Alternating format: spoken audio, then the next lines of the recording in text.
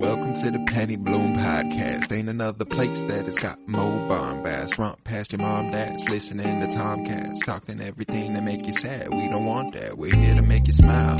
Put your mind at ease. Peace, love, and bloom, and always praise Keanu Reeves. This what we about. This some weeding now. We'll talk until we can't no more, and then we peacing out. Alright, let's go.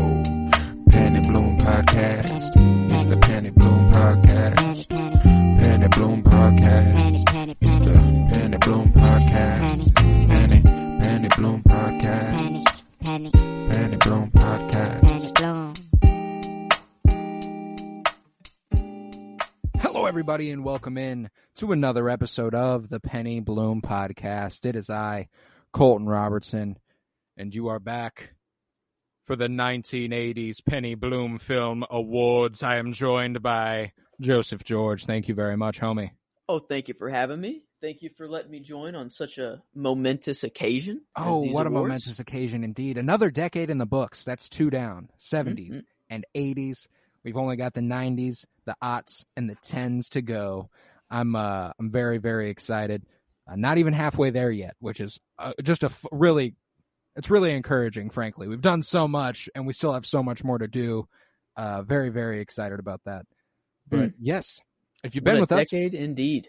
Yes, if you've been with us on our 52-year journey through film, you know that we did this for the 70s as well, the 1970s Film Awards, and we've got the same categories this time around, but our nominees are our movies from the 80s. So let's give that rundown real quick. From 1980, we covered The Shining.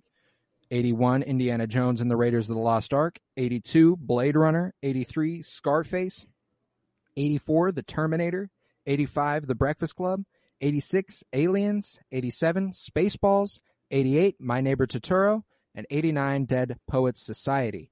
Now, those are our only nominees. Nothing else from the 80s even matters here. I mean, you can kind of take it into account in conversation, but it can't influence your decision on a winner. Mm-hmm. Yes, indeed. Only the movies that we have seen in our project are allowed. This was an even better decade than the 70s, for my money, as far as this nominee system works. We got a little bit more on the actress side of things, which was very, very fun because now we actually have an actress category, Best Actress, and instead of just Best Supporting Actress as we had previously. We've got Best Leads this time around, which I'm very excited for because that looks like it might be the hardest category we've had yet. Oh, yeah. And hopefully this trend continues. I think it will, just as time progresses. And I mean, we're going to kick it off with a fucking bang next week with Goodfellas. There's a performance in that. Lorraine Bracco. Oh, she plays the therapist in Melfi. She plays Melfi. She's the lead in Goodfellas. She's the mob wife, which is fantastic. So very excited for you to see that. But we've got some great nominees here this week as well. So let's kick it off. We got categories: set design, best soundtrack, best actor, best supporting actor, best actress, best supporting actress, best director, best writer, and the best costume design. And after that, we've got a whole plethora of awards to give out that aren't quite as technical. They're more fun stuff like who was the best at being the best, who's the class clown, most likely to succeed, most likely to end up in jail or dead, dream blunt rotation, nightmare blunt rotation, etc., etc. Very fun over there. But we'll start with the real shit. Now let's start easy with set design. We got some good ones in this decade. We got The Shining for our nominees: Raiders of the Lost Ark, The Terminator, and Aliens. And off rip, you think about these movies, and there's nothing that stands quite as iconic as The Shining set design, man. Interesting. I love this movie to death. And I was gonna say, of the 3 movies, or of the 4 movies that are up here, I would say the other 3 have a much more large focus on set design than The Shining does. But The Shining's, it's weird. The other 3, Raiders, Terminator, Aliens, you're in a completely different world where the set design is that I guess Raiders, you're kind of in the same world, but I don't know.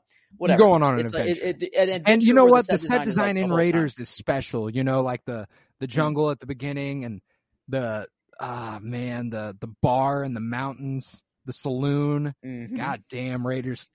Raiders is the other one. But The Shining, the way that the hotel and The Shining. It's the whole movie. It's the grandest set there is. Like it's like the perfect definitive example of the set working as a part of the story. So for my money, I think it's got to go to The Shining, despite what Raiders of the Lost Ark brought to the table. I'm definitely glad that you were here, because I thought The Shining was going to be the first movie that we removed, like, from the options, and I was gonna give it its time of day, I was gonna give it its shining light, didn't even mean to do that, but yeah, I was gonna give it, its dying words, but I'm that's what my choice was gonna be, was The Shining, because it's half of the movie, half the movie's the hotel, the other half is how it's taken over Jack, basically. So the set design it's crucial to this movie. It's everything. It's iconic. You can, if you were placed in that hotel, if that was a legitimate building you could walk around in, I feel like I would know the place kind of well already. I know how to make my way around that bitch. Yeah. If I knew where the great room was, I'd be okay, yeah, up there. That's where the they kitchen's go up down that way. The kitchens. Yeah. You kind of know. And where the maze is, the maze. That's just a maze. Oh, yeah. And that's the thing too, is that it's simple. It's not over the top. It's not too incredibly intricate, particularly. But I'd argue it's the Terminator and Aliens were the first ones out for me. Those were the ones where I was they definitely transport you to a different reality in many a sense. You know what might have been a good one for set design as well was Blade Runner, but I still wouldn't take Blade Runner over The Shining or Raiders of the Lost Ark. And ultimately, The Shining is just the set is a huge part of the entire movie. So I just got to go with The Shining. All right. Well, I'm definitely glad. I'm right there with you. I'm just glad you went there, because I love this movie, and that's one of the best parts about it is that hotel and it's so I'm definitely glad. I'm comfortable giving it the first award. Fuck yeah, buddy. Then The Shining wins the best set design. Previous winner for that, I believe, was Star Wars from the 70s. So hard cool. To beat that one. Yeah, cool seeing the lineage of things as well. I'm gonna get the 70s awards pulled up on my shit just to kind of have that sort of ready. It was indeed Star Wars. Yeah, they did. It beat out 36 Chamber, Apocalypse Now, Clockwork Orange, and American Graffiti. That makes sense. And on to the best soundtrack. We got 4 nominees again in Raiders of the Lost Ark, Blade Runner, Scarface, and My Neighbor Totoro. And I mean, it's just a shame anybody's got to go up against John Williams, bro. You can't really beat the man. The man's a master composer. He knows what the fuck he's doing. And every project he's on is just gold. I don't know. It'd be very interesting to watch Raiders of the Lost Ark without the soundtrack. Can you imagine not hearing the classic indie music as he's doing his thing? Yeah, that's a huge part of that movie. And in fact, I'm gonna go ahead and get the indie soundtrack going now. Yeah, thank you for your playlist. I do have it going, and forced an indie one for this section real quick, because pretty comfortable that it's probably going to take the cake. But I mean, I would like to talk about the other ones a little bit. Oh, of course. You know what's interesting is that my second place for this award is My Neighbor Totoro. That soundtrack was so atmospheric and so peaceful and so airy that I was just God, I love this. It makes me happy. I listen to that a lot now. Coming off the viewing of that movie. Yeah. In Blade Runner, it put you into the world. It definitely did its job. And that's another one that I have been revisiting a lot. Also a part of this playlist. the Blade Runner soundtrack by Vangelis is fucking good. Like, it's probably my favorite thing about the movie, besides like the direction and the visuals. Like, soundtrack it's up there anyway. It was another thing that really got you into the universe they were in, and if you can do that, I'm really fuck with it. Yeah, but Scarface is. Yeah, that's what I was gonna say. Scarface was it's kind of like a Godfather soundtrack, but like toned down, like not really a Godfather soundtrack, but like I don't know. It was a very interesting soundtrack. Like I don't know. I guess what soundtracks aim to do is amplify the emotions that you're supposed to be feeling during whatever scene. And whenever you have the feeling of like, oh, this is iconic, like you get while watching Raiders, it's because like you hear the music in the background at the same time that he's doing something. Yeah, like that's the iconic part, is like the soundtrack. Yeah. You ask someone, give me something Star Wars, give me something Indiana Jones, like literally, like just give me any reference to it at all. Like, and I bet like it's either they're going to be like, all right, lightsaber, you know, or whip, or they're going to sing the song. Like, yeah, like the song is like one of the first things that pops in your mind when you think of these movies. And I mean, John Williams is just a master at his craft, and it's going to be hard to beat him. He was also the winner in the 70s awards as Star Wars also won the best soundtrack. Yeah, hard to beat that guy. He knows soundtracks are somewhat similar, I guess you could say. You know, his soundtracks are similar across, you know, his different universes, but I don't know, he's found this like secret formula. I don't know what it is, but like every soundtrack he's on, you just know it already has that iconicism to it, which is just insane. Like, it's iconic the first time you hear it, which is, you can't really say that about the other soundtracks in this list. Right. That it's iconic the first time you hear it. That's when you know you got a good soundtrack. True.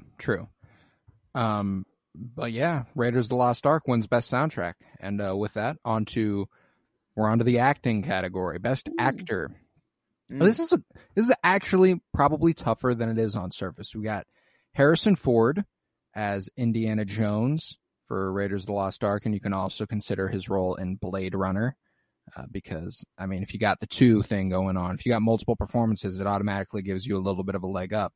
But there are some good performances in this decade. Al Pacino in Scarface as Scarface, Tony Montana. Jack Nicholson in The Shining. And Robin Williams in Dead Poets Society. Yeah, this is, you know, at first I was like, oh, it's Harrison Ford. Just of like, you know, he was in 2 movies, but like, I guess his Blade Runner performance was still good, even though the movie kind of, you know, we didn't like the movie a whole lot. So like, maybe he did do a good job. He did do a good job in Blade Runner. But coming off Dead Poet Society and like the performance that Robin Williams gave, like that's a powerful performance. That is an inspiring performance. Like, I would say Robin Williams would be the only other one in this list that could have a chance of going up against Harrison. No kidding. Jack Nicholson in The Shining, though? That is a role. That is fair. The reason I'm kind of like backing off of The Shining is because like it's my favorite horror movie of all time. I love the death out of that movie. So like, I don't want to sound biased. Yeah, sound biased anyway. I just think that, you know, all work and no play makes Jack a dull boy. That's true. He did have to play an insane person, which he did very well. Because here's the thing. I think about the performance that Harrison Ford puts on as Indy, and I view it in a similar way that I view Robin Williams' performance in Dead Poets Society, in that I love the character they are playing. They're bringing that character to life very well, incredibly believable in such a way that I in some way aspire to be like this person, or I look up to this person, or I take their words and they influence me in some way. I watched Jack Nicholson in The Shining, and I'm like, holy fuck, get this man away from me. And there's something to be said for like both sides of that. Like the performance Jack Nicholson puts on is almost more impressive because I'm still in awe of it, even though I despise the character. Meanwhile, the things I it's hard for me to differentiate in like Indiana Jones's performance. Like, do I like Indiana Jones or do I like Harrison Ford as Indiana Jones? And that's if I true. like Indiana, like it's like because it's kind of hard. It's very easy to pull the performance out of The Shining because like that's what the whole movie is like Jack Nicholson's performance. And, you know, we'll get later on, you know, when we get to the actresses too. Like the performances in this movie is what makes the movie. The set design and the performances, you know, it makes sense why it won set design. And I mean, like I'm all for Jack Nicholson winning here. Like if you're comfortable for it, I mean, my top Al Pacino is out for me on these other three. Yeah, Al Pacino's definitely the most forgettable performance, and it's ironic considering it's one of the most iconic roles and one of the most quotable places ever. And he did do a kick-ass job, but like even then, it doesn't stand up to what he did in The Godfather 2 and in The Godfather. Like it's just not his strongest flick, even though he was one of the best actors from this decade. And now that I'm thinking of like just Harrison Ford and Robin Williams, like Robin Williams in Dead Poet Society, I can comfortably say that his performance is what I liked about it, you know, out of that movie. But like with Blade Runner and Raiders, I don't know if it was his performance or just. I like Harrison Ford. I don't want to discredit his performance. That's the thing, is that like I think his role as Indiana Jones specifically is an incredible performance. Like he does so good as Indiana Jones. Like he is to Indiana Jones what like Ryan Reynolds is to Deadpool, like that, like Robert Downey Jr. to Iron Man. Like that man was born to play Indiana Jones. It's just plain and fucking simple. And it's interesting knowing he was also up for the role that Jack Nicholson plays in The Shining, which is just would have been weird though. I don't know. Yeah. Like, I don't see him as a guy that I could ever like look at and be like, you know, but like Jack Nicholson, I could, you know, he's not the greatest looking man. Yeah. And he was the Joker at one point. So it's like, yeah, he fits this role, you know, but, this is tough. Like, yeah, I think if I'm between two, it's Harrison Ford and Jack Nicholson. Okay. That's where I'm at. That's what I was about to say.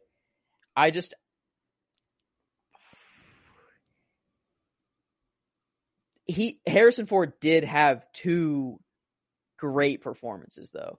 And Jack Nicholson's performance in The Shining, like that's how are we going to weigh it? Is like, I think Jack Nicholson's performance is better than just the single performance of Raiders. Like looking at but Raiders he also had a good performance in Blade Runner. Exactly.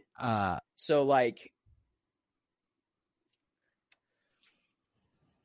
I think if we're going like a decade wide award, it's got to be Harrison Ford. He like, because beyond just this, and I know like we are considering just these movies.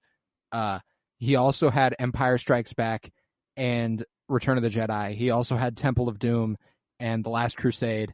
He also had Patriot Games and like this man dominated the 80s, and it's like almost blasphemous to say anyone else was the actor of the decade in the 1980s for my money. Honorable mention to Jack. Like strong admirable mention. Like I'm almost regretting it, but I think he deserves it. I think so too. Yeah. I think so, especially after in the 70s he lost his Best Supporting Actor nod for Han Solo and Bob Falfa and Colonel Lucas in 3 movies. But and last decade our winner also had 2 roles as Don Vito Corleone and was it Colonel Kurtz, Captain Hertz, Lieutenant Kurtz? I can't remember, but Marlon Brando dominated the 70s in the way that Harrison Ford dominated the 80s. So I'm comfortable with that being the succession here. But with that, on to Best Supporting Actor. This is a pretty tough category, as we have John Rhys Davies as Sallah in Raiders of the Lost Ark, Anthony Michael Hall as Brian Johnson in The Breakfast Club. Personally, my favorite performance from that movie. I think he does the best. Michael Biehn as Kyle Reese, and someone in Aliens. I can't remember his name right now, but I remember Kyle Reese for sure. And then Robert Sean Leonard as Neil in Dead Poets Society. Now, this is arguably harder than the last one, but when I think to this is tough because Robert Sean Leonard probably has objectively the best performance. And I don't think we really need to look beyond that. If we're going, just off strictly performance, like, and that's what we are. That's what we're doing. Yeah, that's true. Like the only other person who I was between was Michael Biehn. Yeah, because him in Terminator, like he did really well. Like his performance was still really good in Terminator, but like, and see, that's the thing is that like Michael Biehn is an awesome supporting actor in this decade because of the way he lended his talents to the aid of Sarah Connor and Ellen Ripley, and that's what makes him cool. Like, it makes him cool that he was willing to be second fiddle to a badass woman, and I really enjoy that about Michael Biehn. But objectively, I don't think his performance was quite as good as Robert Sean Leonard's, nor was it quite as good as Anthony Michael Hall's in The Breakfast Club, I'd argue. And I think his performance is more in the same vein as John Rhys Davies as Sallah and Raiders. Like they're kind of more on like their second fiddle to somebody working together. But Robert Sean Leonard as Neil, man, he was the one that jumped out to me right away. I mean, we did just get off, watching that movie, so it could be a little, but like I don't think this is recency bias at all. Like it's just his performance is legitimately that good. Like it rivals Robin Williams' performance in the movie. And I had a tough time. I had a tough time deciding which one was the supporting actor and which one was the actor. So in vein of that, like I feel very comfortable giving him the win here. I think Robert Sean Leonard as Neil is our best supporting actor, and you know what? It was not nearly as difficult as the best actor category. Best supporting actor last decade was Richard Dreyfuss as Kurt in American Graffiti and Hooper in Jaws. So that one was pretty easy. We liked Hooper. I love me some Richard Dreyfuss. He did such a good job in the 70s, and Robert Sean Leonard did a fucking jaw-dropping job in Dead Poets Society. So on to the actresses, and now this is personally the toughest of the tough here, with Sigourney Weaver as Ellen Ripley for the best actress category. Sigourney Weaver as Ellen Ripley in Aliens, Linda Hamilton as Sarah Connor in The Terminator, Molly Ringwald as Claire in The Breakfast Club, and Shelley Duvall as Wendy in The Shining. And you know what?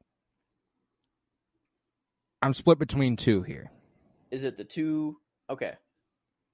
So I'm split between three, but of the first two, I picked one. Okay, fair. Because I was there too. I was like, okay, there's two badasses here, right? We have the Aliens badass, we got the Terminator Sigourney Weaver and Linda Hamilton. We got the badass women roles of the 80s right here. But if I had to pick one, these are our Carrie Fishers as Leo Organa in this decade. I had to pick one badass out of those two. I'd pick Sigourney Weaver's. I do Aliens. Too. Sigourney Weaver's killed it. She did fucking oh my awesome. God. And the way that I liked Sarah Connor, but I didn't care about Sarah Connor the way that I cared about Ellen Ripley and the way she wanted to protect the child. And she did have that motherly thing going on where she did have a child to protect, and I felt that emanating through the screen. Whereas Linda Hamilton's just trying to survive as Sarah Connor, and I can get behind that, but like adding that aspect that so clearly came through on screen with Sigourney Weaver as Ellen Ripley just really elevates her. But Shelley Duvall as Wendy, that's the other one. Molly Ringwald did fantastic as Claire, but she didn't have to quite reach the dimensions that Shelley Duvall had to in The Shining.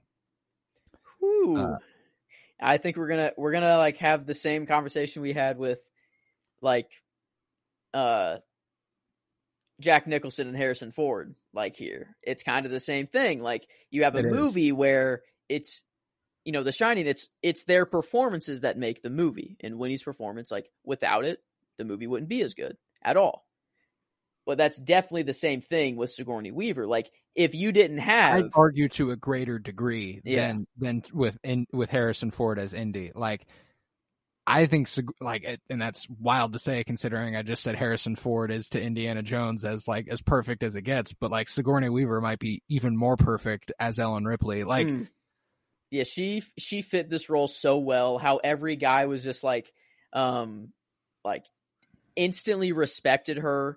Like, whenever she climbs up into the power loader for the first time, and the guys are just watching her, like, oh my gosh, she is badass. Like, I don't know, you just got that, like, everyone admired her. Like, even in the characters, and you as the viewer, you're already admiring her. You're like, oh, she's already sick, like already badass, and like, oh, I don't know.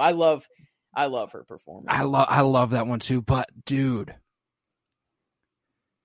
Shelley Duvall as Wendy, I don't know, man. Like I think her performance was every bit as good as Jack Nicholson's. Like she was the perfect person to have opposite. The only difference, like, their performances are both fantastic, but Sigourney Weaver is like the true lead of the movie, you know? And like, yeah. And I mean, I guess, I don't know, that shouldn't like discredit her, like Wendy's performance, like at all, like Shelley Duvall's, but like Sigourney Weaver had to do this for the whole movie, and like she was the focal point of the movie, you know? So like, true.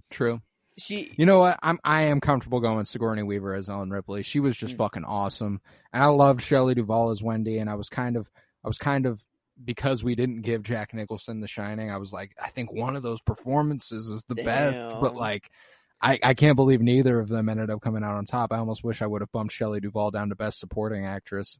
But nevertheless, I think we made the right choice there. Sigourney Weaver as Ellen Ripley is the perfect choice for our 80s Films Awards, especially coming off our 70s award with Carrie Fisher winning as Leia Organa.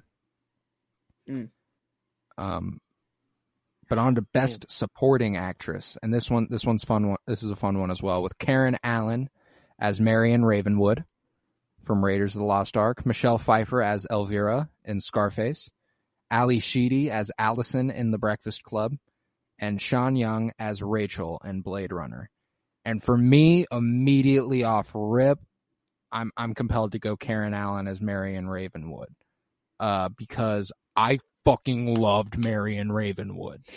I mean, you read that one first, and I'm like, okay, who's gonna beat her? You know, like when you read that one, and then and as you were reading the list, I'm like, okay, good, but not, you know. No, yeah, there wasn't one that stood out. There wasn't one that stood out like Karen Allen as Marion Ravenwood in terms of the supporting category.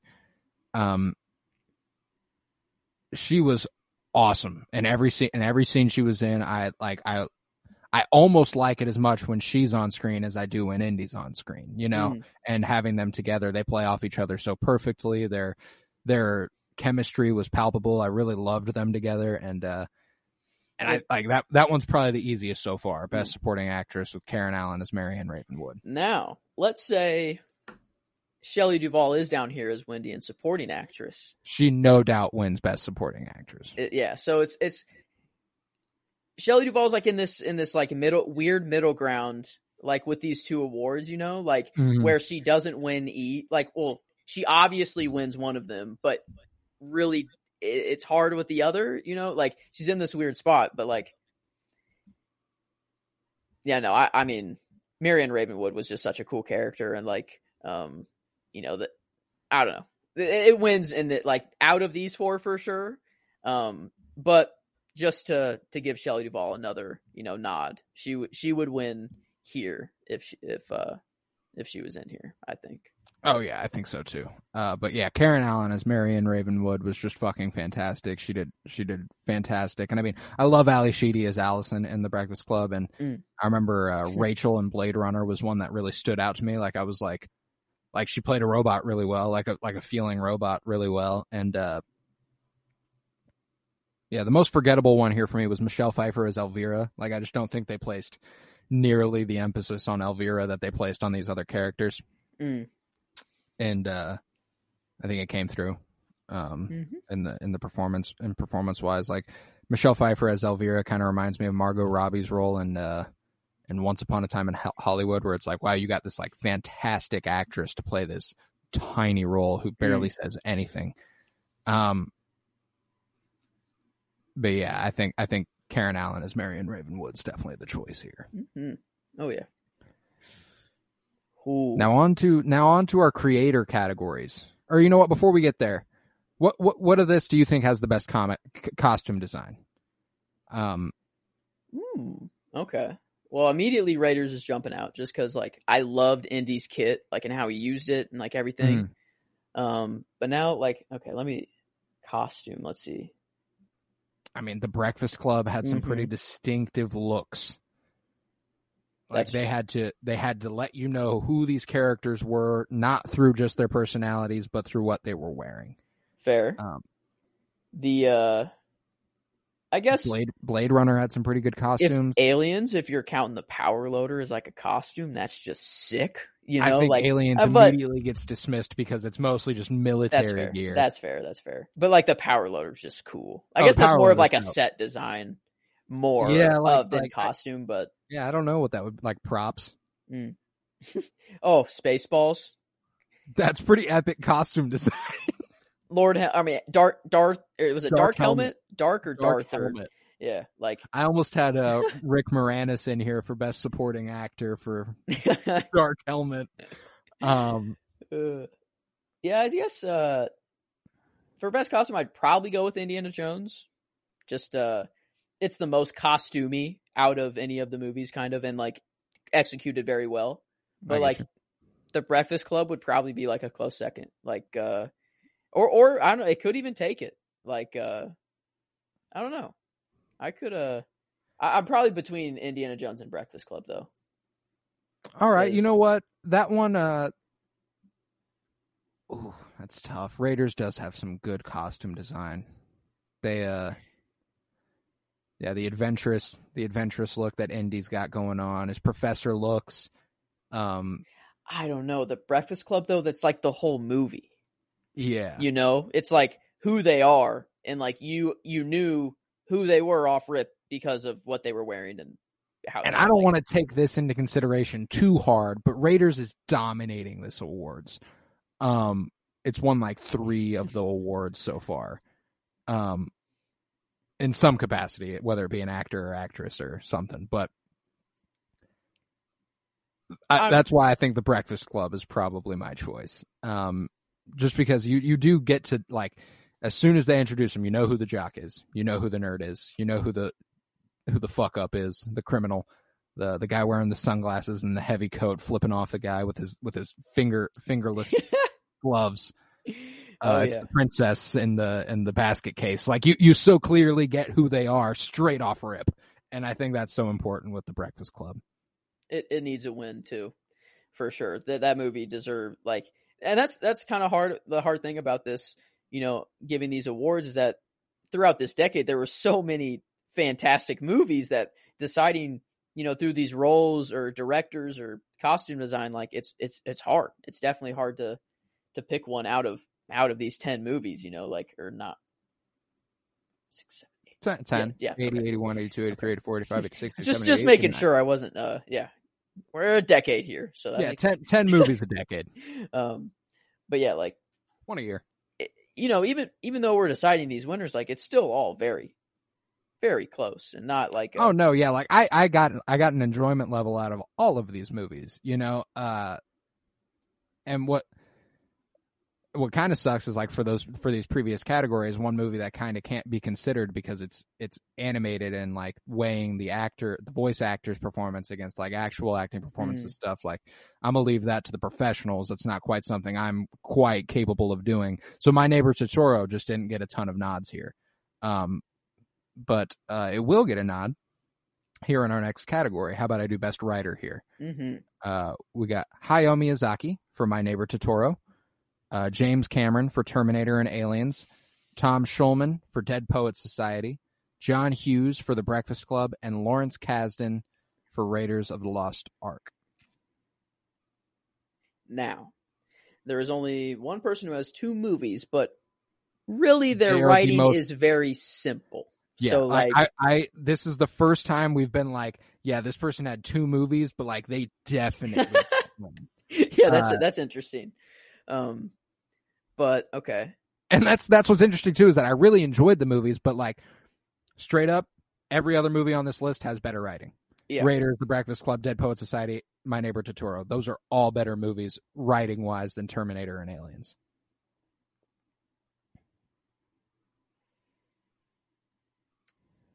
Ooh, this is tough. This is kind of hard. The one that's jumping out is for Dead Poet Society. Writing that is a story that it like moved to tears. It's a different kind of story, you know, like, but that was like the richest, like, I don't know, like I don't think it's really the directing that made that movie. It's like it's what happened, the story, you know, that yes, absolutely. That's what made that movie. So like, and I don't know. I don't know of like another movie that I've liked as much as this one, and like what it was just written beautifully, a masterpiece.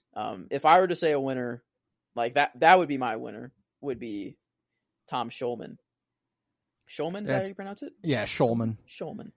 Interestingly enough, I'm split between 2, and Dead Poet Society was definitely one of them. And what was also shocking to me is that one of my top 3 favorite movies, or 2, I mean like 2 of my top 3 favorite movies are not the other I'm considering. Like The Breakfast Club and Raiders, I'm not quite. My Neighbor Totoro is the other one where I'm kind of like, you know how hard it is to make a movie like this as compelling as it was. That's true. Like it. and Raiders it's interesting. Like Dead Raiders, Poet Society and Totoro are kind of formatted in a similar way, and that it's like there's not a lot going on for a while. It's just keeping you in it, and then it's like we really ramp up the intensity for a second just to get your blood flowing there at the end. I'd say My Neighbor Totoro was more creative. Like there was definitely more of a creative bone into making that movie, but written better was Dead Poet Society, I think. All right, I can get like, behind that. My Neighbor Totoro was a beautiful story, and yes, it was written very beautifully, and they did have to keep you in, like it being an animated movie and all. But like, I don't know of a more impactful story. Yeah, I think you're right. I just wanted to make the case for My Neighbor Totoro. I think Dead Poet Society definitely wins Best Writer here. Tom Schulman, congrats, buddy. I think Best Writer last decade was George Lucas, so it's definitely a good succession there. Because he had American Graffiti and Star Wars last decade, and he also helped on Raiders this decade. So, sheesh. Yeah, strong hands, that one. And I mean, The Breakfast Club wouldn't happen without George Lucas's American Graffiti, arguably. So John Hughes taking some inspiration there. But let's talk Best Director now. And this is a tough category. We got Steven Spielberg for Raiders of the Lost Ark, Stanley Kubrick for The Shining, Ridley Scott for Blade Runner, John Hughes for The Breakfast Club, and James Cameron for Terminator and Aliens. And funny how, again, the only one with 2 movies is the first one out. Yeah. I mean, your movies are great, James Cameron. It's so fascinating that he can make movies that he has so much creative control over that I just go like, I really don't know what you did for this. Like, because they're just like so down the middle. They're so like obviously what you should be doing with this. I don't know how to express like he's clearly got a creative genius to him. He's made fucking Terminator, Aliens, 2 of the highest grossing movies of all time, which aren't Terminator or Aliens, in Titanic and Avatar. Like he's clearly got like an extreme creative streak that's like insanely money producing, but like I don't know. There's just something that's so just right down the middle about it that I'm like, all of these stand out more than James Cameron's. He feels like the I don't want to. Okay, like among these other names, he feels kind of like, and this is too bad, but like amateur. He feels more amateur than like a Kubrick. You know, that's like even though he's a bad person, like in real life, like his directing role, like he's a master director. really and then like good at it. Spielberg, like you hear those Ridley names. Scott. Yeah. John Hughes, like, you're hearing like these names, and you're like, oh, these are like accredited, like very masterful directors. They know what the fuck they're doing. James Cameron really just knows what will go big at the time. He's just a viral sensation is what he is. On the biggest scale ever. Yeah, like Titanic. If you were to release Titanic now, it's not going to be the third best movie or top or fourth, whatever it is, in top 10, regardless. So like disregard that voice crack. But yeah, like the dude just knows what will pop off at any given time, and that's kind of what he makes. Just stick with the simple story that's going to pop off at the time. There you go. But I don't know. I've kind of been stalling because I am having a hard time choosing between these directors. I'm going to tell you, I think this is where it happens for The Shining. Okay. Thank you. Yes. I think this is where it happens for The Shining. Yes. Stanley Kubrick gets Best Director. Because, I mean, Steven Spielberg does fucking fantastic with Raiders. And it was between them two for me. It was between Spielberg and Kubrick. Because Raiders is one of my favorite movies of all time. But I think Kubrick can do Raiders, but I don't know if Spielberg can do The Shining. Ooh. You know what I'm saying? Okay. Yeah. Yeah, like there is a twisted part of Kubrick that like I love, and I like me loving, A Clockwork Orange. I love The Shining. Shining's my favorite horror movie of all time. That's already guaranteed. A Clockwork Orange is in my top 10 movies of all time, just in general. So like, I love me some Kubrick. And I mean, yeah, it was between Spielberg and Kubrick for me here as well. But like when you look at those movies, like what is like more important? Like the director. The director was way more important in The Shining than Spielberg was in Raiders. Like you really didn't need Harrison Ford was just gonna take that and like just ride with it. You have Harrison Ford leading. You have John Williams on the score. Like it was already more room to succeed. Yeah, the bag was already. They had that everything. Doesn't discredit Spielberg though, Yeah, because true, he really does true. bring it all together. Like he does bring it all together in a way that. Shit, fuck that. Okay, fuck no. Now that I'm saying this, I'm realizing like all of the great things he did in Raiders, like the shots that he set up, like the silhouettes with the shadows, or seeing the crowd in the background and Indy doing his thing. They're cheering him on. Like okay, fuck. But I think it's Stanley Kubrick in The Shining. Okay, yeah. I don't want to discredit Spielberg at all, even though it probably sounded like I was. But yeah, Kubrick, he's becoming one of my favorite directors through this project. Not as a human, but as solely as a director. He's becoming one of my favorites for sure. So for sure. And interestingly enough, Stanley Kubrick and Steven Spielberg, both 2-time nominees. They were also nominated in the 70s for Jaws and A Clockwork Orange. God, the best director slate in the 70s was fucking different. George Lucas, Francis Ford Coppola, Stanley Kubrick, Steven Spielberg, and Martin Scorsese. God damn, that's lethal. And the winner was Francis Ford Coppola for Apocalypse Now and The Godfather and The Godfather Part 2. He had 3 of the 10. So that was the 70s strong. Was insane, but I mean, we still had John Hughes, James Cameron, that's Spielberg, Kubrick, like, yeah, I mean, Ridley Scott. Yeah, Ridley I mean, like, Scott's nothing to fuck with. I guess we didn't even really talk about Blade Runner. Yeah. Blade Runner's, if there was anything from that movie that was stand out, it was the direction. Like that. That movie was so well shot and so well framed and staged, and just like it just went really well. If there was anything that was keeping me in it, it was what I was being shown, and the director's largely responsible for that. Mm-hmm. Wow. That's official. All the official awards. Finally. All the official awards. So The Shining won Set Design and Best Director. I got 2 awards. Raiders of the Lost Ark won Best Soundtrack. Harrison Ford won Best Actor. Karen Allen won Best Supporting Actress. And therefore, Indiana Jones and the Raiders of the Lost Ark got 3 awards.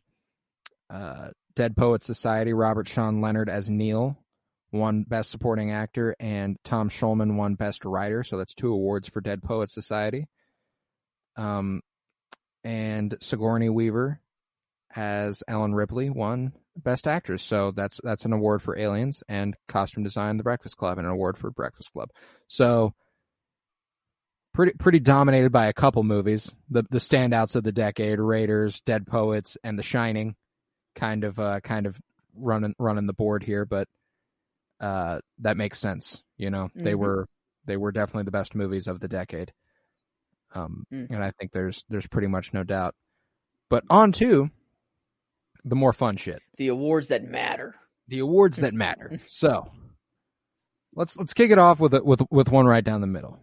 Who's the best at being the best? Who's just the shit? You know, in the 70s we gave it to Luke Skywalker, and in that vein, I think we got to give best at being the best to Indiana Jones. Okay. And you know, we got a few here. Indiana Jones, Ellen Ripley, got Robin Williams. Yeah, he was pretty good at being the best, man. Mr. Keating was the best at being the best. Is it Doctor or Mr.? I don't know. I can't remember. I gotta know. I got to know. He played. It just says John Keating. Dang it. We'll just list him as John Keating. There we go. That works. Yeah. But Indy, definitely John Keating. Yeah, you know, these ones don't have to have one winner. We can kind of just reflect on the decade. But Sigourney Weaver as well, definitely for sure. You know, deserves to be up in there. I'm trying to think of any of the other movies. Let's see, Spaceballs, probably not anyone from there. I'd say Spaceballs is the best at being the fucking worst.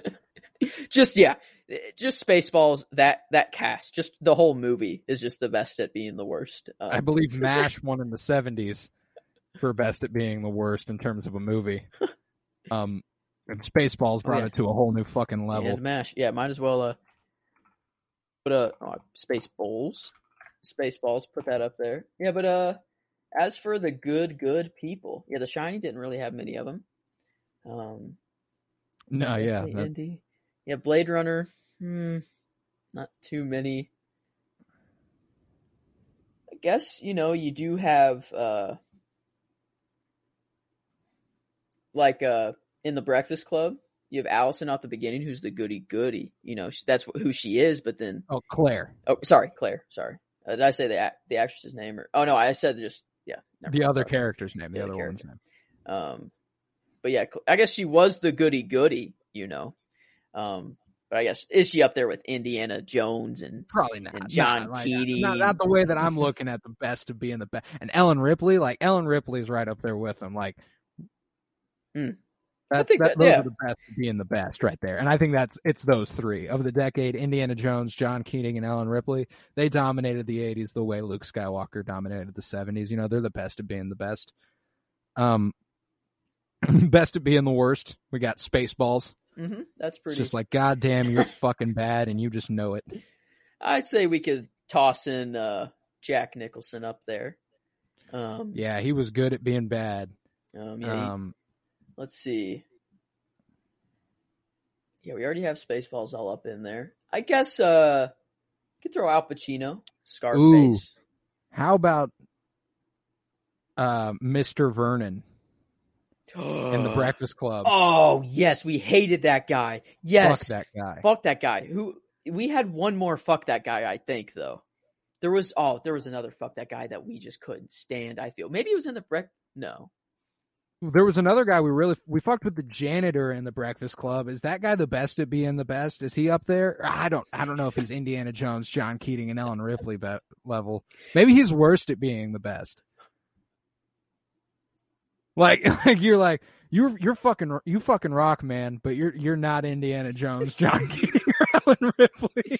Yeah, I mean, cool guy. I guess I don't know. What's his name? Carl? Something. Yeah, let's find out. The Breakfast Club. Carl. Yep.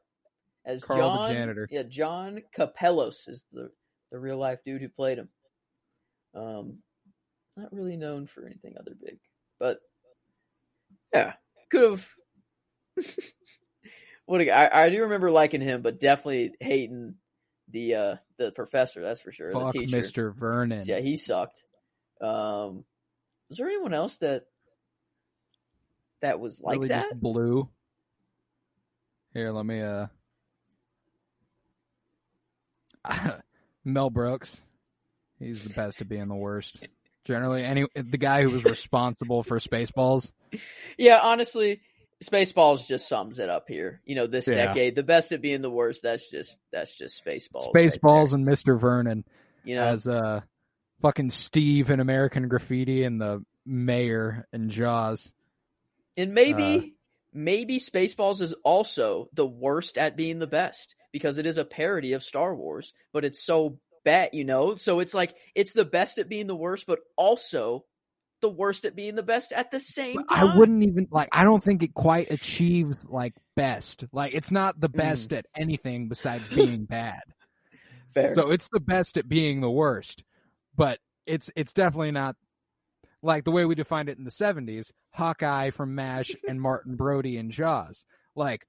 They're all right guys, but they fucked up a lot. True. And you're just kind of fuck this guy. Fair. A little bit. I think Carl the janitor fits that bill a little bit more. You're just this guy rocks, but how much though? How much can he rock? Okay. Yeah, I'm comfortable with them. Let's see. That brings us to Class Clown. Okay. Well.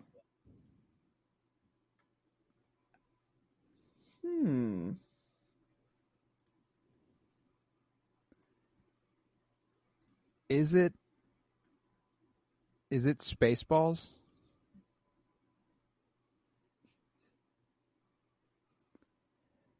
Maybe Barf. Yeah. Barf for sure. Okay, that's fair. Maybe Cat Bus.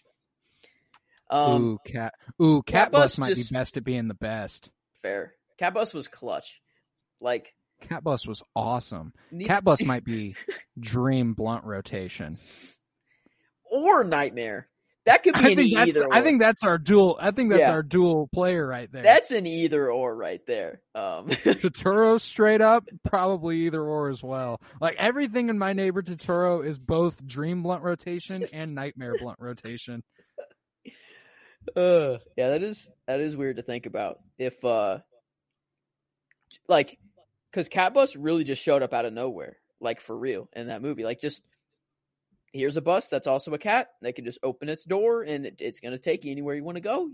That's it. Simple as that. Right. Clutch character. Yeah, but for other class clowns, I'm having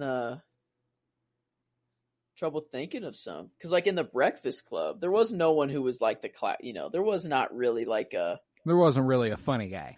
John Bender was funny, but he was a dick. Yeah. And then Nuwanda. Oh, come on. He's literally He's literally the class clown. So okay, yeah. Gotta have Nuwanda up in there. Okay, that makes me feel better. Okay. Nuwanda from Dead Poets Society. Barf and Nuwanda. That's our what class a combo clowns right there. What a combo. To follow Hooper from the 70s for Jaws, he's winning. They're the class clowns this decade. Barf and Nuwanda. That's a Spaceballs and Dead Poets Society. Pretty much couldn't get more opposite than that. Both winning class clown. Whomst is most likely to succeed?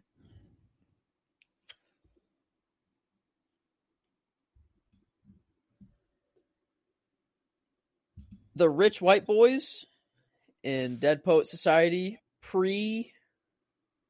just all the I guess because Dead Poet it's all Society before Keating. Boring succession, boring success there, So that, who cares about that one? But Sigourney Weaver. Yeah, I was gonna say that. I mean, Sarah Connor. True. Literally most likely to succeed. We know that success awaits her. So with her son, that's pretty pretty comfortable.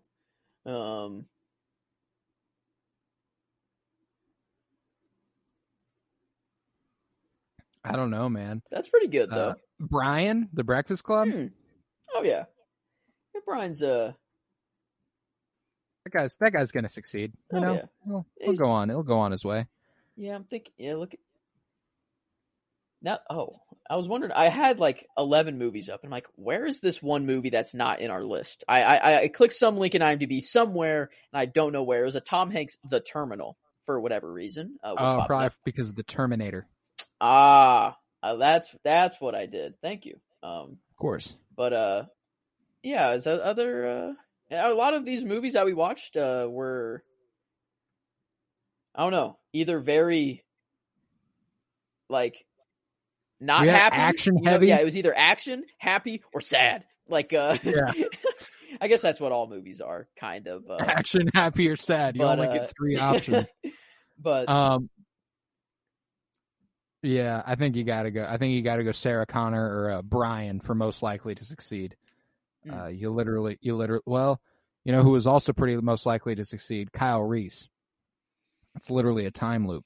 Yeah, they kind of have to. So, in order for humans to stay alive. So maybe it's like Sarah Connor and Kyle Reese. Yeah, the whole triangle. Yeah, and the father. Kyle Reese was the father and the son, John Connor. And John Connor. Or wait, no, that's not the triangle. It's Sarah Connor, Kyle Reese. No, it is. Yeah, no, Sarah Connor and right. Kyle Reese loved each other. They made John Connor. John Connor sends Kyle Reese back in time to save Sarah Connor. They fuck. They have John Connor. John Connor rises up. He sends Kyle Reese back in time. It's just it just keeps going. But yeah, so Sarah Connor, Kyle Reese, and John Connor most likely to succeed, along with Brian Johnson in The Breakfast Club. What a widely different succession, you know. Completely different versions of one success. To keep the human race alive, and one just to have a good career and provide for your family. You know, very. Oh, it's fucking funny. No, but next up, we got most likely to end up in jail or dead. Here we go. We got a lot of these. Yeah, I think we do. I think you got to have Bender on there for most likely to end up in jail. John Bender. I know he had a pretty life-changing day, but he still seems quite the rebel. Probably going to end up there. And his home situation will not be getting any better, even though he is now dating Claire. Tony Montana. Oh yeah, that dude's dead as fuck. He is indeed dead as fuck. Bro got shot like 50 times. Fell in a pool. That boy dead. Let's see. That boy really dead. Dark Helmet. Dark Helmet, bro. That man died. Or their emperor too. Basically, they're just Spaceballs. Spaceballs Actually, most likely to end up dead or in jail. You know, just Spaceballs. It's most likely to end up fucking dead. I guess Jack Nicholson. He just kind of. Yeah, I was gonna say. Jack Nicholson's character in The Shining ended up dead. No one in there really. I think we're good here with John Bender, Tony Montana, and Spaceballs for most likely to. Those are bad boys. Yeah, look at our bad boys. John Bender with and all the cast. Yeah, just the whole cast of Spaceballs. Just everybody in Spaceballs. Well, maybe we can. What was it called? The like their empire. What was it called? Let's find out. Planet Druidia was that was that side, and then what? Yes. Oh, it doesn't.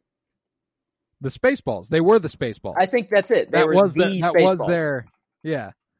So we'll call them the Spaceballs. Yeah, they were the Spaceballs. No, that was their like race, or like their like humans. They were Spaceballs. Like that. Yeah. That's their whatever. I think it was just the Spaceball Empire or something. Scroob. Planet Scroob was their planet. Yeah, Scroob was the president of Planet leader. Spaceball. Yeah. So they're the Spaceballs. Mm-hmm. Yeah. Okay, so the Spaceballs specifically deserve to end up in jail or dead. So far in the 70s and '80s, we got Travis Bickle joining Tony Montana, John Bender, and the Spaceballs in Jail or Dead. Now we're on to Dream Blunt rotation. All right, here we go. Cat Bus. Now, you know what? I'm going meta with this. I'm going Hayao Miyazaki. Okay. The creator of My Neighbor Totoro. That man's got a fucking brain on him. True that. That's at the Breakfast Club. I throw all of them in there because they literally have like a blunt rotation, like mid movie. True. I already had one. Kind of had one shared it with them. So it's true. Yeah, I was high. I was there. So gotta throw them in there. I mean, I'd fuck with I'd smoke up with Sala. That's why. Yeah, I would say from like Indiana Jones and the Raiders of the Lost Ark. Yeah, give me like the main three. Give me Indy. Give me Sala. Give me Indy and Ravenwood. Yeah, give me all of them. Yeah, for sure. The Shining. Nah, sorry. Oh, fuck all y'all. Nightmare blunt rotation. There we go. Go ahead and plug in the twins from The Shining. Yes.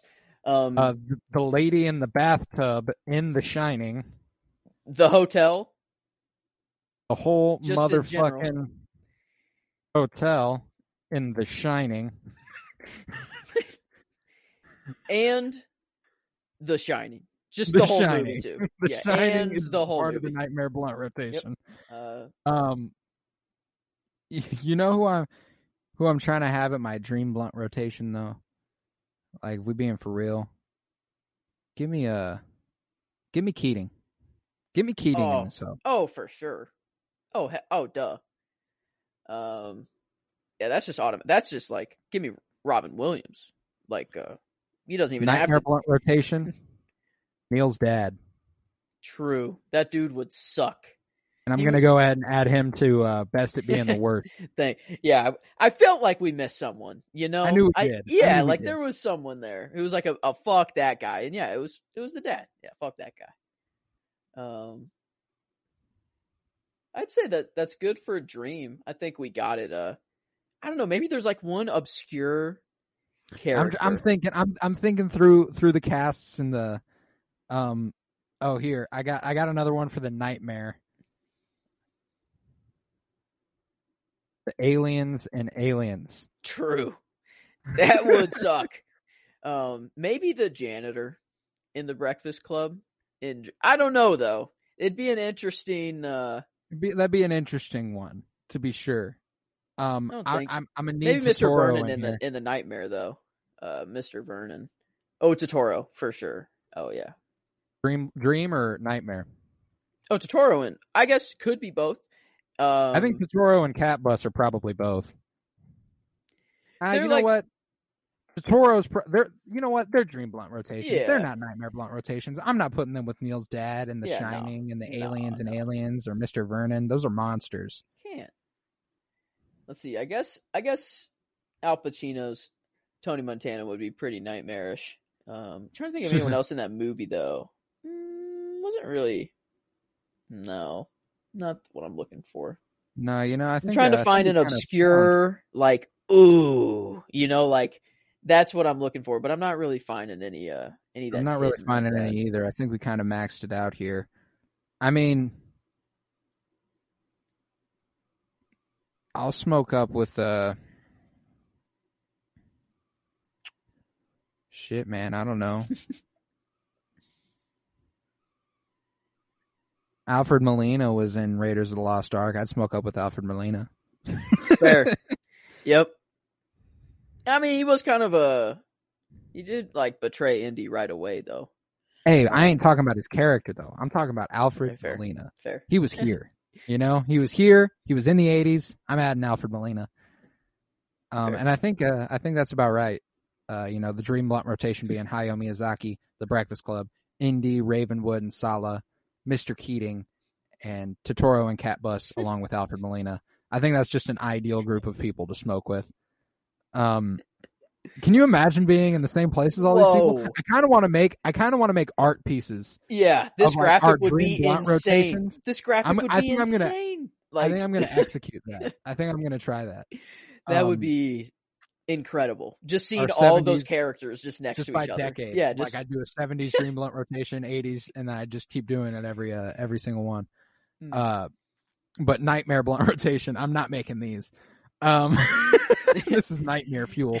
The twins in The Shining, the lady in the bathtub in The Shining, the whole motherfucking hotel in The Shining, along with The Shining, Neil's dad, Mr. Vernon, and the aliens and Aliens.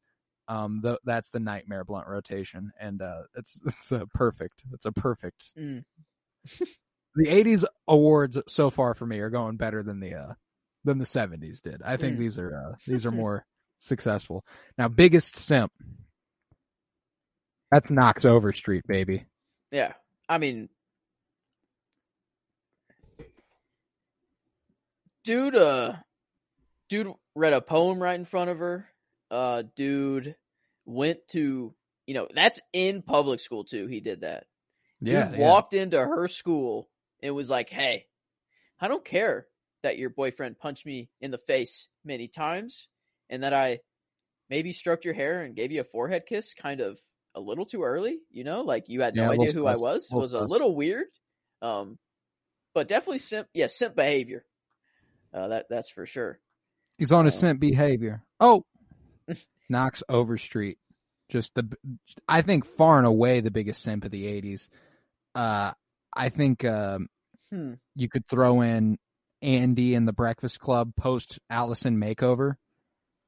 Man saw her made up and was like, "Oh, well, we're gonna date now."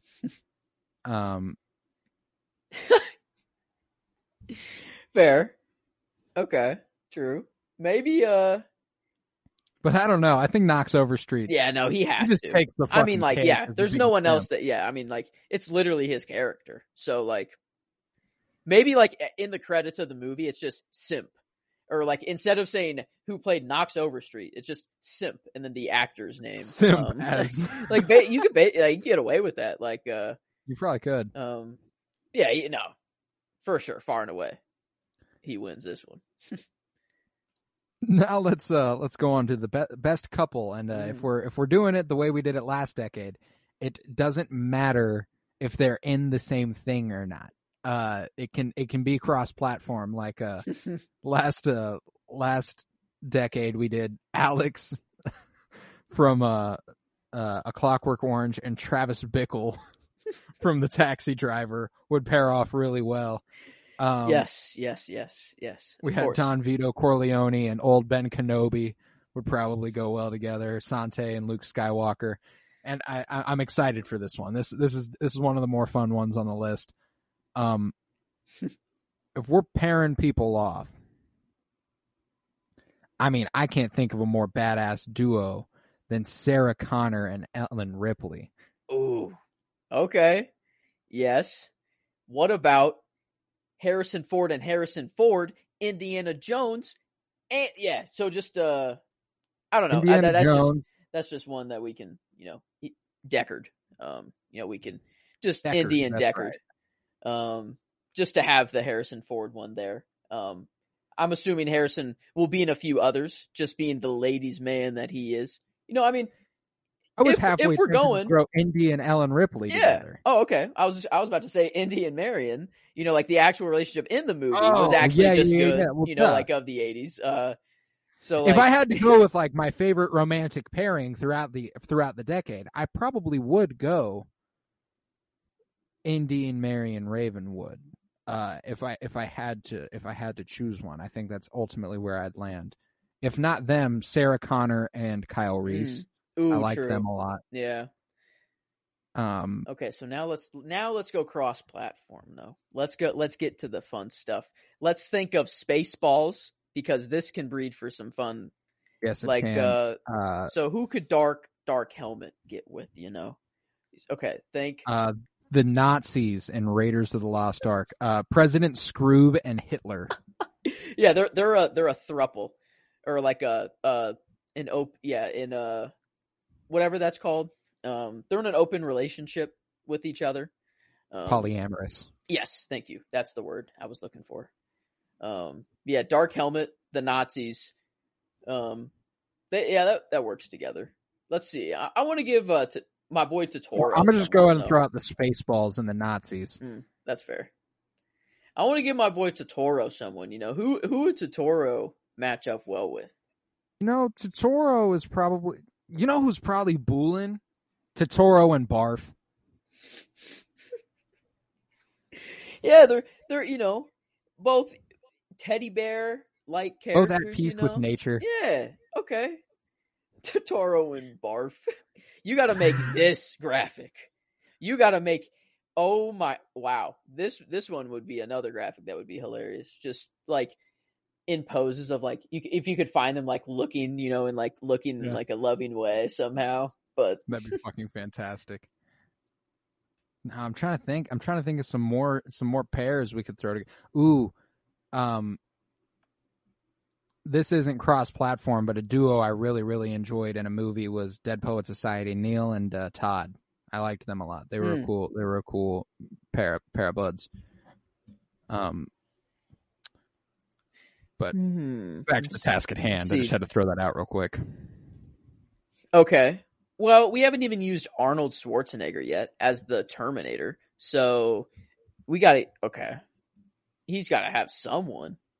The Terminator is getting paired off with, what could we do for, the Terminator and Ellen Ripley in The Power Loader. Okay. Ooh. Who was the synthetic human in Aliens? Oh right. Let me get this pulled up. The synthetic guy. Yeah, Bishop. Yes, Bishop. Yeah, give the Terminator and Bishop. Yeah. That's perfect. Let's see. I imagine Brian would have got on well with most of the Dead Poets Society guys. Yeah. Ooh, that's like a just Dead Poet Society and Brian. Oh shit! You know who would be really dope together? A couple of teachers, Indiana Jones and Mr. fucking Keating. Bam! Did we that's have that a power at the exact couple. Same time? That's a power. I immediately thought of Mr. Keating. Then I'm like, who's he going with? And I'm like, oh, Indiana. Who's the other professor over here? Like that's it. That's Indiana Jones. So. Oh fuck yeah, Indiana Jones and John Keating together. Sign me the fuck up. I'm there. The kids they would have in the lessons, they would be so mature, so fast. They would know. Oh my god! Wow, their children would be insane. Got some good couples here. These are some good couples. Mr. Vernon and Neil's dad. Yeah. Oh, yes. That household would suck. Let's see. Anyone from The Shining would... I mean, if you wanted to open to a polyamorous relationship between Alex and A Clockwork Orange and Travis Bickle, I think he could pair in well with them, yeah. He'd pair in well with them, but we can't go cross decade. Cross decade Damn. Platform. That's intense. That's out there. Yeah, I'd say we got some good couples in here, I'd say so too. Sarah Connor we got and some Ellen from every Ripley. movie. Yeah, we got someone from every movie. Or do we? From Scarface. Do we have Tony Montana up there? We do not have Tony Montana up here. Tony Montana would probably pair well with shoot. You got to give him credit. That's a pretty one-of-a-kind character. Maybe just himself. Tony Montana should be alone. He shouldn't be around people. Yeah, that's true. Even like his own sister. Like if he's around anybody, it's just not good. Maybe just throw. Yeah, he's fine. Just leaving out of the best couple here. He's the only. Alone. Yeah, it's the only movie where no one's mentioned from. I think because we have Jack Nicholson in there somewhere, I believe. Right? Oh yeah, we threw him in. Oh no, that was the cross decade. So we don't. I guess we don't have one for him yet, but we definitely have Indy in Blade Runner. So we have Deckard there. Terminator, got some in there. Aliens and Terminator, Spaceballs and Raiders, and Dead. So we have everything basically, but Jack Nicholson and Scarface. Tony Montana Bet as that. like the lead. So yeah, best couple. Maybe they're the ones we pair off together. Tony Montana and Jack Nicholson in The Shining. There you go. Just two guys that you don't want to be around any other humans.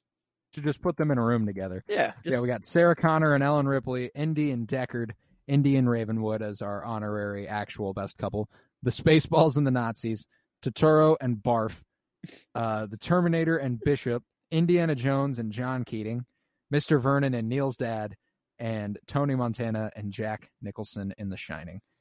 On to our last three that are all very, very material. Best hair, best facial hair, and worst hair.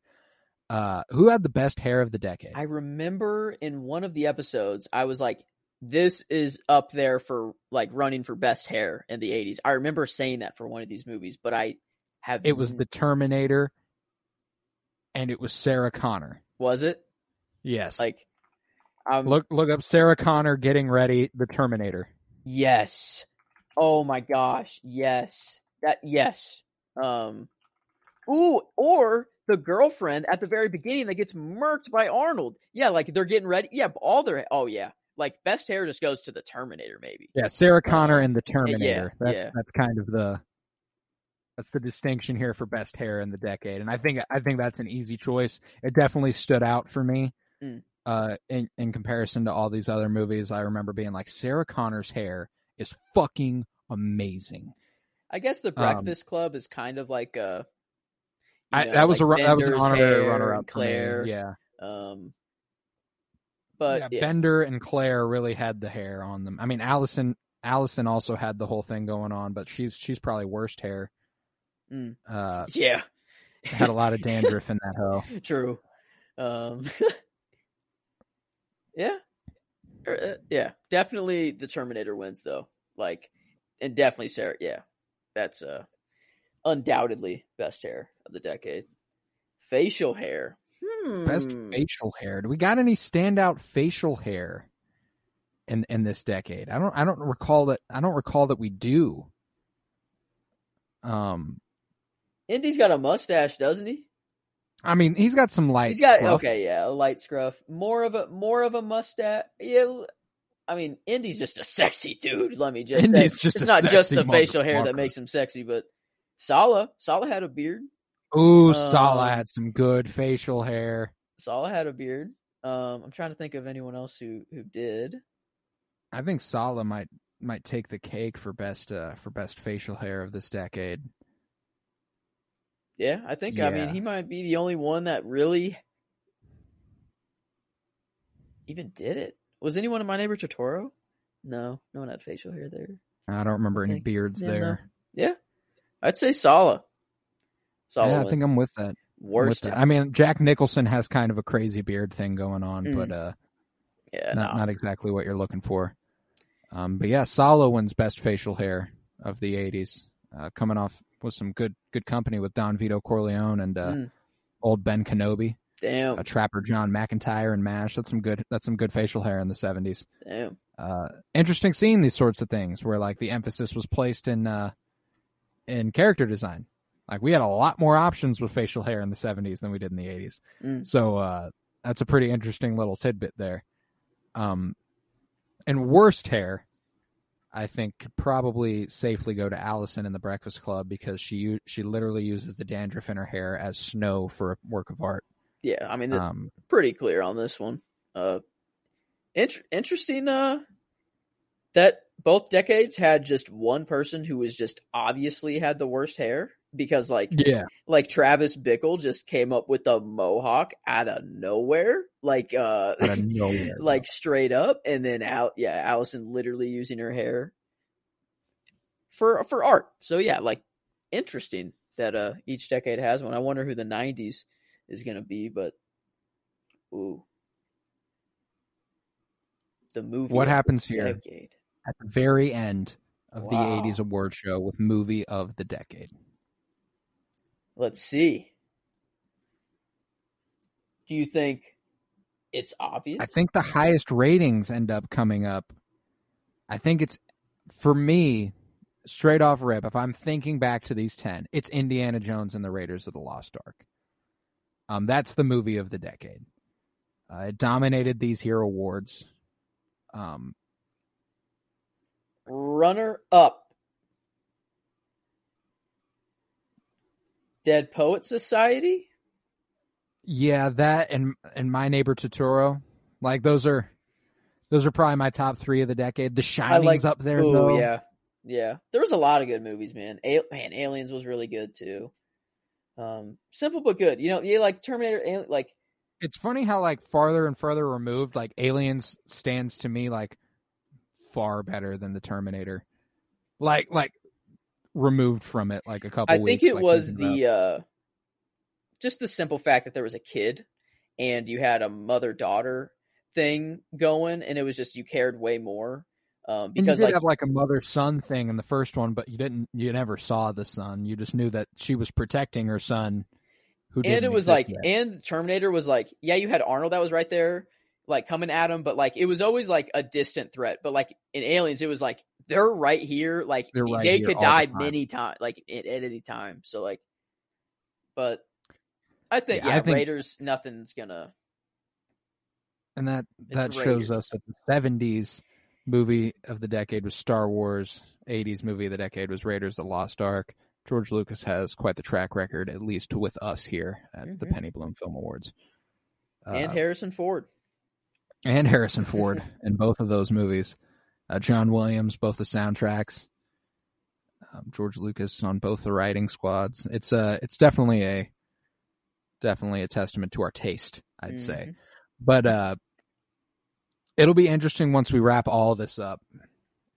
The whole shitaroo, because I have a new vision for our decades or our whole project's award show, which we take the winners of each category. Oh my God. And we put them against each other to see who's the best of the last 52 years. Oh my God. That just has to happen. Oh, for sure. Oh, I'm super excited now. Definitely. Yeah, it's gonna be fucking awesome. Because it'll just be the best of the best, and we'll have to decide what's the best of the best of the best.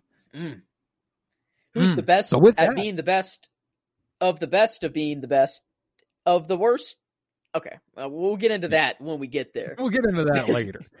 But yeah, this was the Penny Bloom podcast. It was I, Colton Robertson. I was joined by Joseph George. Thank you very much, buddy. Thank you for having me. It's always a pleasure. Oh, and it's always a pleasure to have you. And of course, I'll have you back this Friday for 1990s Goodfellas, and we'll be officially off into a new decade, and I cannot wait for that. And the 90s looking like it's going to be every bit as good as those 70s and 80s. But yeah, very, very excited. If you would, head to patreon.com/CoRoBloom, where we'll have well over 20 hours of exclusive content for you there. Follow on Twitter at PennyBloomPod, where if the movie were to change for the next week, like I said, it's Goodfellas this Friday, and it will stay that way. But if it were to change, you'd find out on Twitter at PennyBloomPod. Follow on Instagram at PennyBloomPodcast. Remember to rate and review on Apple Podcasts and Spotify. Share with a friend. And remember, peace, love, and bloom. And always praise Raiders of the Lost Ark.